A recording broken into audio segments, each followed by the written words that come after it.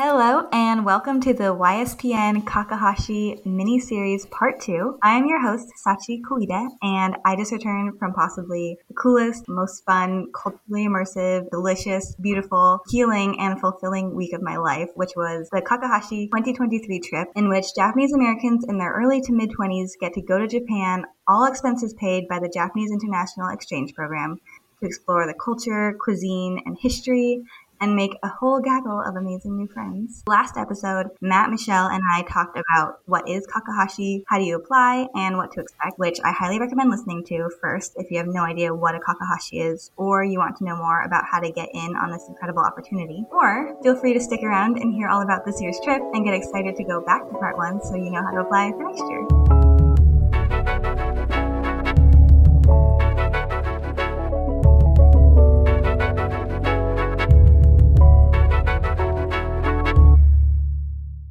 Today, I am so excited to be joined by a few of the friends I made last week, and I can't believe it was only 1 week ago because it honestly feels like I've known you for so much longer. But first, we're going to go around and give some speedy introductions. So, my name is Sachi. I use she, her pronouns. I live in San Diego. I design medical devices, and I'm a yonsei on my dad's side. I'm Hannah. I use she, they pronouns. I'm currently living in Salt Lake City, and I'm in grad school for education, and I am yonsei on my mom's side. Hi, I'm Scout. I use she, her pronouns. I live in DC, and I do biochemical research, and I'm yonsei on my dad's side. Hi, I'm Kelly. I use she, hers pronouns. I live in New York City.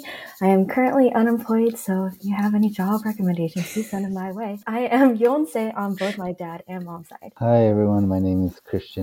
My pronouns are he, him, and I'm a special education teacher in San Francisco. I'm Mexican and Japanese American, and I'm yonsei on my dad's side. To start off our episode, Cris actually found some really interesting information about the Kakehashi program that we didn't know before. So I found this article. It's called Birthright Journeys, Connecting Dots from the Diaspora, and it's by Audrey Lim, and it's in Descent magazine.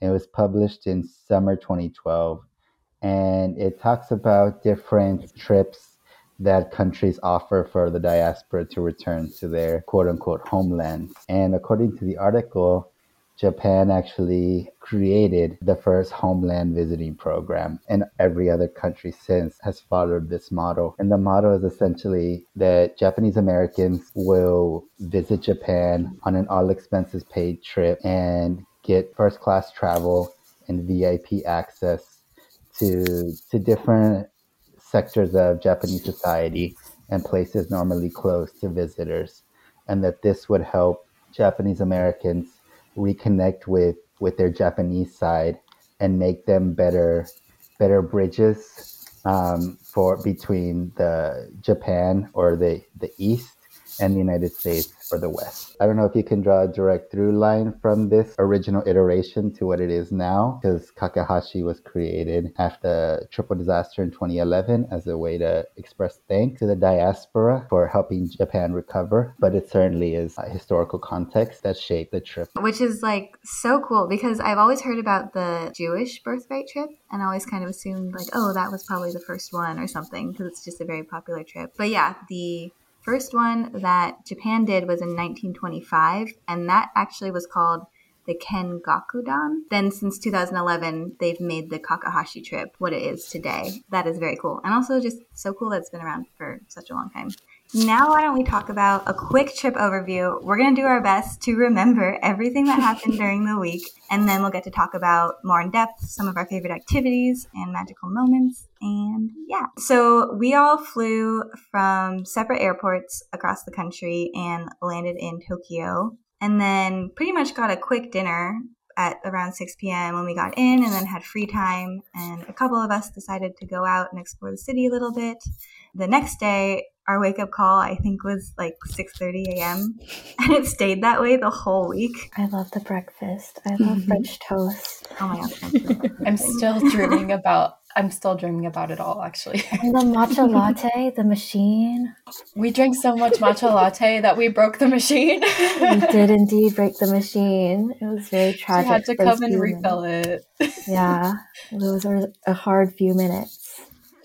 The 40 of us would like come into breakfast and flood the place, and just everything would be so busy for 20 minutes while we were getting all of our food. So I think the first day was just a bunch of lectures, right? Oh, that's when we met Yeah. Mr. Fukushima, our boy Glenn. Yeah. How could we forget Glenn? How could we forget Glenn and his warm welcome to Japan? Yeah, Glenn Fukushima was one of the first more official people that we met along the trip, and he gave us a really interesting overview, actually, about the Japan-American and Japanese-American relations. And he raised a lot of concern for the fact that there weren't a lot of Japanese Americans in politics in America, which was pretty interesting, and highlighted some nuances about how on our side we feel like we're pretty disconnected from Japan just by like our ancestry, and then on Japan's side they really don't pay much attention to Japanese Americans in general. So this trip is really all about bridging that divide on both ends. Like, it's not just on our end that we need to reach out. It really is a two-way thing we need to work on. I have spent a lot of my life longing to know more about Japan, to be more connected to it, or when I would meet like more Nikkei, I would kind of like compare like how Japanese I was to them. But then to go to Japan and hear from Glenn, yeah, Japanese people don't really know that much about Japanese American. Like, they're not thinking about you, basically. That was just humbling and made that trip even more special to access those spaces to reconnect with that Japanese ancestry. Yeah, like it kind of gives us permission to create our own space of being Japanese American fully, and not like trying to be one and then trying to be the other. Yeah, do you think it was nice to know that there weren't a lot of expectations for me? Because it's kind of nice when somebody doesn't know anything about you, because you have like a blank slate to explain it, instead of trying to navigate, oh, you're Japanese American, like, oh, this is what I know about this, and like this is what you should be. I don't think that there was any of that, which was kind of nice, especially when we were talking to the people in Gifu who were like, yeah, cool, what's America like? Because they were interested, they just didn't really know what the experience of being Japanese American was. Yeah, I think it's something that Japanese people definitely have an interest in. They just don't even know that it's like a thing. Like when I talked to Japanese students during my study abroad, they seemed like so interested in seeing the similarities and differences between like how I celebrated New Year's and how Japanese traditions like stayed on, but how many have like died off or that I just don't know about anymore. Yeah, I thought it was interesting that Glenn Fukushima said, there's essentially two responses to Japanese Americans. There's ignorance or disregard.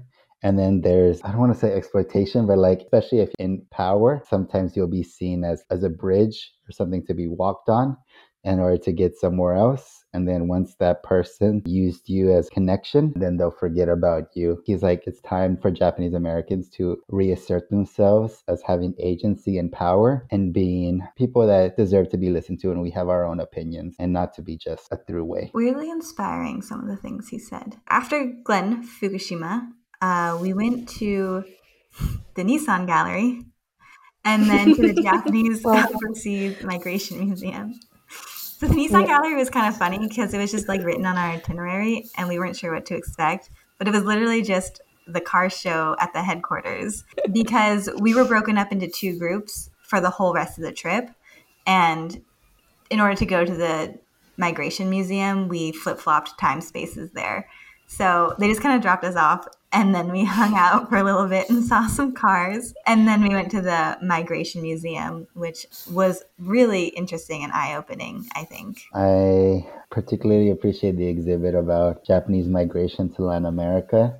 That's not something I've really seen talked about in history classes here. I feel like there's a whole podcast series we could do just on Japanese migration because it's so interesting.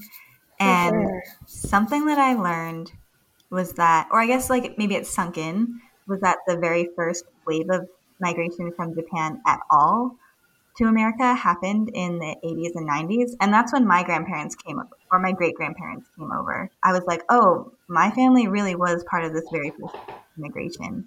And then pretty quickly, once that started happening, the American government really locked down on their migration policies, like with the Chinese Exclusion Act and other things to try to prevent Asians from coming over. And that pushed a lot of them to go to places like Brazil and migrate there instead. So now there's a really big Japanese population in Brazil and other parts of Latin America that have their whole own history since then, like in the 150 years since then, of the ways that their communities have grown. And I'm really interested to know how that all has played out. And it was cool too to hear some more of the language about what they called the original immigrants, depending on when you were there. Like some were there as scholars, some were there as cannery workers, some were there as farmers. I know my family stories as my great grandparents came over to work in a cannery, and also they came over to Honolulu on my grandpa's side and owned a hotel. And it's like kind of cool to be able to directly map that to everything that was going on in Japan that led them to leave the country. Our little guide at the museum, he had a way of connecting the history and making it personal to us. And it was like an out-of-body experience when, instead of just referencing, Japanese people migrated here, he said your ancestors. And that was something that really caught me off guard in a good way, because I was like, oh yeah, like these are my ancestors, and just making that connection that he's talking about our ancestors, and noticing where my family, kind of like you said, Sachi, where my family's root kind of aligned with people that migrated, were chosen from like these 4 cities. It was interesting to see that it wasn't just random, right? They didn't just like randomly come, but maybe they had been selected from those areas or had access to it from those areas. And yeah, that museum just really kind of situated my identity as Japanese American amongst the other Japanese diaspora. I think Megumi was Shinika, and so it was really interesting to talk to her about her experience being a later immigrant, like her family being like immigrating after the long like hiatus of migration. I didn't know that much about my family's history until this program, because I frankly had no reason to ask, and I kind of regret that. I kind of regret not actively learning about my family's history before I like graduated college. I would have taken more classes in college if I had known. I saw a lot of these things that I had recently learned about my family. Like they had moved to Hawaii and like been fruit farmers, and then they'd moved to California and stayed there for several generations. And I did see that reflected in the museum. My family lost a lot of personal artifacts during the war, so we don't really have a lot of that, but it was just nice to see these artifacts being preserved from these families that had moved, because it was like, oh, that like maybe it did belong to somebody that I'm related to. It's just nice to like see those things being kept safe in a place, because they weren't really able to be safeguarded in America. There was this sewing machine in the museum that crossed the ocean with a family, stayed in America for several generations, and like had kind of just been lost and then found its way back to the Migration Museum. And I think another visitor came to the museum and was like, yo, that's my family sewing machine. I think it's one of those really cool moments where this museum is doing a lot of really important work of preserving a history that is not very well taught in either, I think, Japan or America. And so it is kind of nice to know that even as time passes and family members forget to ask about their parents, somebody is remembering it. And I'm glad they did it so early on in the trip, because over the course of the program, I did get to talk to people and kind of find community in the people that were on the program. But this was like really, really kickstarted the conversation, got everybody on the same page all at once. And so I think it's important that we went there first. The next day, we took a Shinkansen, the bullet train, to Gifu Prefecture, which is located pretty centrally in Japan and has a really cool history that I had never heard of before. And we got a lecture being welcomed by the international delegation in Gifu. And then we got to visit the Ogaki Castle. The next day, we went to a Japanese sweets shop and learned how to make wagashi. It felt very intimate. I don't know if they usually hold classes on it, but like I felt special because I was like, maybe they don't do this and they do it just for us. Even though I'm not a very big fan of eating wagashi, I feel like it's a very uniquely Japanese thing to really make something that looks that pretty or put a lot of effort in learning a craft like that. Basically, the wagashi making, it was a bit like playing with Play-Doh. They give you these little balls of anko or like red bean paste, and it literally behaves like Play-Doh, and you form it into a cherry blossom. We made a little like tricolor package. I don't know, it's like a teardrop shape. And then it was supposed to look like a bush with yellow flowers, and they like grated the anko dough, and you just like pressed it onto a little ball. We visited this really beautiful historical village called Shirakawa-go. To go to a World Heritage Site, at least on my first trip to Japan was like a dream come true. And to see how people managed to build their lives in harmony with nature, in every way, like the food that they grew, the way that they grew it, their architecture, the way the houses were shaped. It inspired me to look at the architecture here and the way we live here in the US, and how can we live in a more sustainable manner. It was in addition to the sweets in Shirakawa-go, where there were literally, I don't know if you guys saw this, but like there was literally koi fish swimming in the gutters. And I feel like I said this phrase maybe like 10 million times on the trip, but just America could never. Because my ancestors kind of grew up poor farmers, I think that shaped a lot of my perception of what Japan was. And so to realize like Japan is this incredible, robust, cultural, wealthy nation. I knew that, but I didn't know that. And the next day we went to Nagoya, went to the Sekigahara Battlefield Memorial Museum. Talks all about the big battle between the East and the West that unified Japan. Really interesting. Then we went and did some presentations for some people from the Japanese exchange program, and even got like a martial arts demonstration, which was pretty cool. And then we spent the next 2 days working on some presentations for the end of our time there. Went back to Tokyo, got to spend some more time in the city. The last day we did our presentations, and then we had free time to go shopping, because we had been wanting to do that like all week. If we're talking about like magical moments, it was honestly having the conversations with other JAs, because I don't know about you guys, but this was the most JAs that I had ever been around at one time. And it was overwhelming in the best possible way. But just to, you know, be talking with someone and learn, oh, like your mom used this word too, or your parents did this. There was one really specific example, but we had gone somewhere, and one of the, I think it was one of the government officials, was walking us out, and there was 4 of them, and we were sitting on the bus, and they all 4 were like waving and doing the Japanese goodbye, which until that point I didn't know was the Japanese goodbye. I just thought it was something that my family did. When I was like, oh my gosh, this came from Japan, just making that connection, and everyone else on the bus like, oh, my family does this too. And it was just this really beautiful moment of connecting things that I just thought were my family to see that they actually come from somewhere. And I think somebody when we were doing the presentation said, you know, this trip has been so meaningful because a lot of us feel disconnected, like we don't come from anywhere. But this trip has shown us that we come from somewhere. Kelly, when you were talking about your family members that went to the concentration camps, at one point I was talking to one of our Kakehashi leaders, and I was expressing that sentiment, and we were having this conversation, and she was like, oh, it's these 2 words in Japanese that are cultural values. The first one is shikata ga nai, it cannot be helped. And I remember this sentiment being expressed over and over to me in childhood, just my mom constantly telling us like, don't complain, people had it worse, don't complain. And then also gaman, it's kind of like perseverance, enduring the seemingly like unfathomable with patience or dignity or a smile on your face, and not making a big deal out of it. And I remember started learning about, you know, the incarceration and how unfair that was. My mom was like, you should focus on how, you know, the people at Minidoka, they didn't complain about it. They planted flowers, they had schools, they were able to play baseball. Like, she was just focused on the positive always, making that connection to see that it was a Japanese cultural value, and not just something stemming from my mom and her upbringing. Like, that was just really precious to me in those conversations with other JAs. While you were talking, I just realized that my family does the Japanese goodbye too, and I didn't realize it until now. Oh my gosh! Like the thing with like your friends going, and they're like driving in the car, and you stay at the door like bye. Yes, until you can't say it anymore. Like waving at them. None of my friends did it, and I was always like, wow, it's so rude of them. Like I'm leaving, and they're not waving goodbye to me. Oh, it's really. I feel like since I grew up in like kind of a white suburban town, I was the only one that did it for a while. But then my friends started doing it as well, because they're just like, oh, Kelly's so nice. She like always waves goodbye like till the very end. And so now they know to like look for me at the door, like waving goodbye to them. Now they do it as well. Aww. So it's trying to keep it alive. I was like, out of 4 generations, like the Japanese goodbye survived. Yes. That is the power of the Japanese goodbye. Yeah, I just thought it was like, I'm the only person in this town with manners.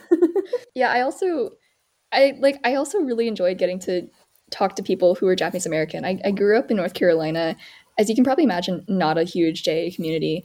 And then I like went to college in Pennsylvania, and I live in DC, like East Coast all the way, and there's not that many Japanese American people there. But like I did grow up with ganbatte. Like I used to run cross country, and like the whole race, you just think about how much it sucks, right? But my mom would be like at every corner like "Ganbatte" or like "Come on," and like it was like the last thing I wanted to hear. So like I want to try harder. I'm tired. But it was just so nice to like have that kind of encouragement come through my family in Japanese, because the opposition did not know what that meant, and it was only for me. The most special moment for the trip for me was visiting the Meiji Shrine. So I grew up in a secular household, and I think my dad went to church, but my family is not religious. They are, I think, however, kind of spiritual, because my both of my parents have talked about like feeling the presence of their parents in certain moments. And I'll be honest, I kind of thought that was like fake. I was like, no way our spirit's real. This isn't like Ghostbusters. Like, I don't believe this. I think this was the first time that I visited a shrine where I was like actually allowed to connect with the space, because I'd gone before with people who were not really taking it so seriously. And I learned, like, I looked up on Google, like, how do you go to a shrine? I learned how to do like the clap. Was it like clap twice, bow twice, clap once again? I learned how to do that. And there was this like moment where I was like, I kind of just like knew that they were there. Like I knew my family was there, and I feel like I got that have that moment. I got to like feel them. I guess I got to like take them home with me, because I kind of like I believe in them now. Like I kind of believe that I have that connection with my family that I didn't really have before this program, which I think was really special. And I think it was going to happen regardless of whether I went to the shrine or not, just because of how wonderful the people were. But I'm glad that I get to tie it to like a moment that was in such a beautiful place. That's so beautiful, Scout. I really liked the Meiji Shrine. I also grew up not being religious whatsoever, and this was the first place I went to where it makes sense to me. I think absolutely my favorite thing was getting to experience all this with 20 to 40 other people who just understand what the JA experience is like. That's the biggest thing that I've been talking to all my friends about. I was like, I just felt so comfortable with these people. I felt so comfortable in these spaces. There was just so much room to like really bring yourself and to get deeper into conversation, because you weren't having to explain everything. Everyone just kind of understood and could talk about it more. For that reason, I loved our bus rides. I loved our train rides. Like I loved all of our downtime just as much as I loved all the really exciting stuff that we got to do. I love that our chat is still active. I think it's so fun. I also, whenever people asking how I trip went, I just say, oh, I just met the most amazing group of people. I feel like they're so lovely. And of course my anxiety says, what if they all hate me? But like, I know that I really like them. So I really am happy that I met all of you, and I really hope people get the opportunity to meet amazing people that they can relate to as well. I think the way I was talking to my parents about it was like, I got to feel ordinary for like the first time in my life. And I think like, it's something that you can't really describe, but like if I said like Shinkansen, I didn't have to translate it as like, oh, it means bullet train. Or if I like wanted to do rock, paper, scissors, like with Finn on the bus, I was like, Jankenpo, let's do it. It was just like so nice to feel like I could speak without having to kind of translate parts of my lexicon, which I didn't even realize I was doing. I don't speak Japanese. I know like phrases, but there are times when I want to use those phrases and I can't because no one will understand them. But this was really lovely because people knew the phrases. There was like, we all kind of spoke like Japanglish. And so I just felt like, oh wow, this is kind of what it feels like to belong somewhere. It's like we all live in a context that we're not always aware of, but in this group, we're like, oh, we understand each other's context, and that just made everything feel so nice. Yeah, it's like so hard to describe. Just comfortable for like the first, like I'm uncomfortable everywhere, but I was comfortable here kind of thing.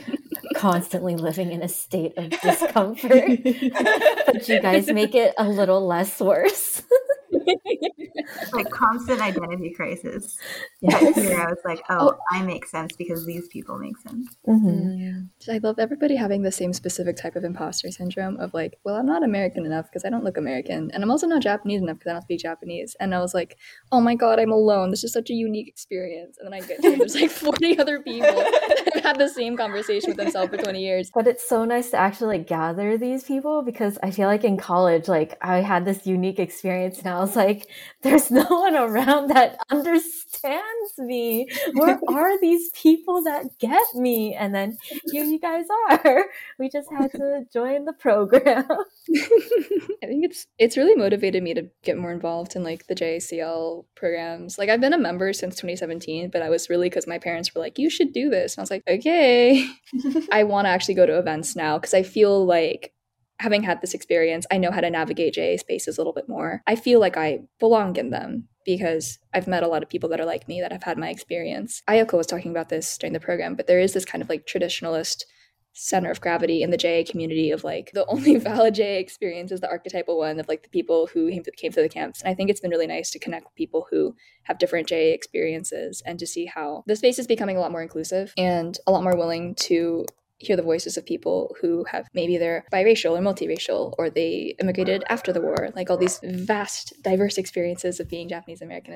I'm really grateful that I got to hear all about those in this program. Yeah, what I loved as well was we had twins on the program who were ethnically Chinese but adopted into a Japanese American family, which was so cool. And then we had a girl who was white but was raised by her Japanese stepmom and like fully identifies with being Japanese American. And I was like, that is so awesome. And I'm so glad you got this opportunity too to be a part of this and to really feel your Japanese Americanness. You guys have like actually reinvigorated like my hope for the JA community, because as someone who was like very involved for a long time, I had kind of lost hope with like the old heads in the community. It also just felt like there weren't a lot of young people around to like really like start the movement to change and be more accepting of everybody else and keep our community going in a positive direction. But after meeting you guys, I feel like so much more like relieved. I feel much better about rejoining the Japanese American community and getting more involved again. This was just such a unique experience. And I pinch myself every day and I'm like, did this actually happen? Like, even after it's over and I have these pictures on my phone, was that just a simulation? Like, because that's just how impactful it was on my life, the human connections and the sense of community that not a lot of us have had, specifically with the JA community before this. And so something that made me want to take action, I guess, within the JA community is we were kind of this younger group, young professional, emerging in our professions. And so obviously this is like a very critical point in our lives and kind of a turning point to have such a great experience. It makes me think about the Nisei that are still living and the Sansei, how they deserve these healing experiences too. And they deserve to connect with their ancestry, because I think it was Glenn Fukushima who was talking about how that was just what the Nisei said. You need to be American. Like, you just need to do it. I think a lot of the Sansei really took that to heart, feel an immense imposter syndrome that probably a lot of us have also experienced, because America is just such a unique place with so many different people who are here for so many different reasons, with so many different stories and lengths of stay, I guess, and family history. And so the United States being very white centric, as like in leadership and in policies and things like that, just how important trips like these are to connect with your heritage culture, heritage language, revitalizing spaces of like community. And personally, I live in Utah, where this in general, there's not a lot of people of color, let alone like Japanese people. And so, yeah, it's really just kind of, reignited that drive, I guess, to the space doesn't exist, like create it. If it does exist, contribute to it. And just, it helped me see that I have something to contribute with that imposter syndrome and maybe just my disposition. I'm like, oh, someone else will do it. Or sharing our experiences. I'm like, no, like the whole community exists because we share our experiences. It was like meaningful being able to connect with other Japanese Americans on this trip and experience Japan for the first time with people like me. And I do feel a profound sense of peace finally going to. I agree with everybody that it was meaningful being able to connect with other Japanese Americans and experience Japan for the first time with people like me. But at the same time, it's raised new questions for me. The biggest one being like, what does Nikkei mean? After like seeing the vast array of like identities and experiences of everybody on the trip, I'm like, what does that word mean? What does that label imply? Is that label big enough for all of us? Or do we need to interrogate the word Nikkei or interrogate what does it mean to be Japanese? We were just this beautiful rainbow of people. While I feel peace having gone, I also feel unsettled in a good way. I'm curious to learn more. Where do we go from here? What does Nikkei look like in the 21st century? That was very beautiful. And I'm also just so inspired to get more involved with my local JACL and local Japanese American community. And I'm just so inspired by you guys. And I hope we stay in touch. I'm going to end our session with, I asked the group about what were some of their magical moments, so I'm just going to read a couple. Jeff says, lunch with the Emperor. My favorite part too. Yeah, we had lunch with the Emperor. Yeah. He also said it would be visiting Shirakawa-go and getting to meet and travel with a bunch of awesome JAs. Lauren says the Battle of Sekigahara Museum was phenomenal, and seeing how they preserved the history on the battlefield was amazing. Also, I loved the custom anime to introduce the history of it. Jen says exchanging stories with other JAs and learning more about JA and Japanese history was really special, especially as someone who grew up in predominantly white schools and neighborhoods. Also, Japanese strawberries, yes, and desserts were amazing. Katie says our small group discussions during the US and Japan exchange program with the community and learning about each other's JA stories was amazing to share with each other. Also, the beautiful nature and landscape was breathtaking to see in person. Megumi says it was super cool learning more about the JA perspective from you all, because growing up I was only taught and only saw the Japanese and then the American experience history as two separate things. But I was sitting on the bus next to Kristen one day and she started showing me pictures of the documents she found while cleaning up her grandfather's apartment a few years ago. One of the documents was from the U.S. military thanking her grandfather for donating his new truck to help military efforts and sent him a check for $50 to compensate. Another document was the reparations for $20,000 signed by Reagan. In that moment, I felt like we were living through history, and that is the exact program that would have been useful to help prevent such division from happening in the first place. She says she also woke up early the day before we left, and while she was running across the bridge, stopped to walk and look at the water. There was a small gust of wind, and the sun was shining, and I felt really at peace, and I started crying. Growing up Japanese American has always given me a sense of guilt, because I felt like I could never make my mom truly feel like she belonged and was happy in the US. I always felt that life would be easier if my family only had one culture, so that my mom would always feel at home. It wasn't until this trip that I finally realized that all those hardships of being multiracial can be used for so much good, and that our perspectives can drive change and understanding. In that moment, I felt like the sacrifices were worth it, and that is something I am grateful for. Ayako says, one of the most magical moments for me was hearing about your family stories, both during the presentations and over dinners, bus rides, airport gate, etc.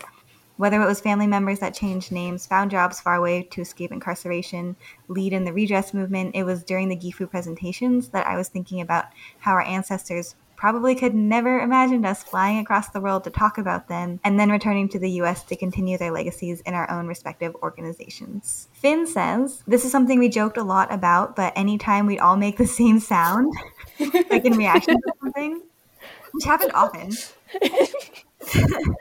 it legitimately felt so special, like some mysterious subliminal part of all of us was in sync.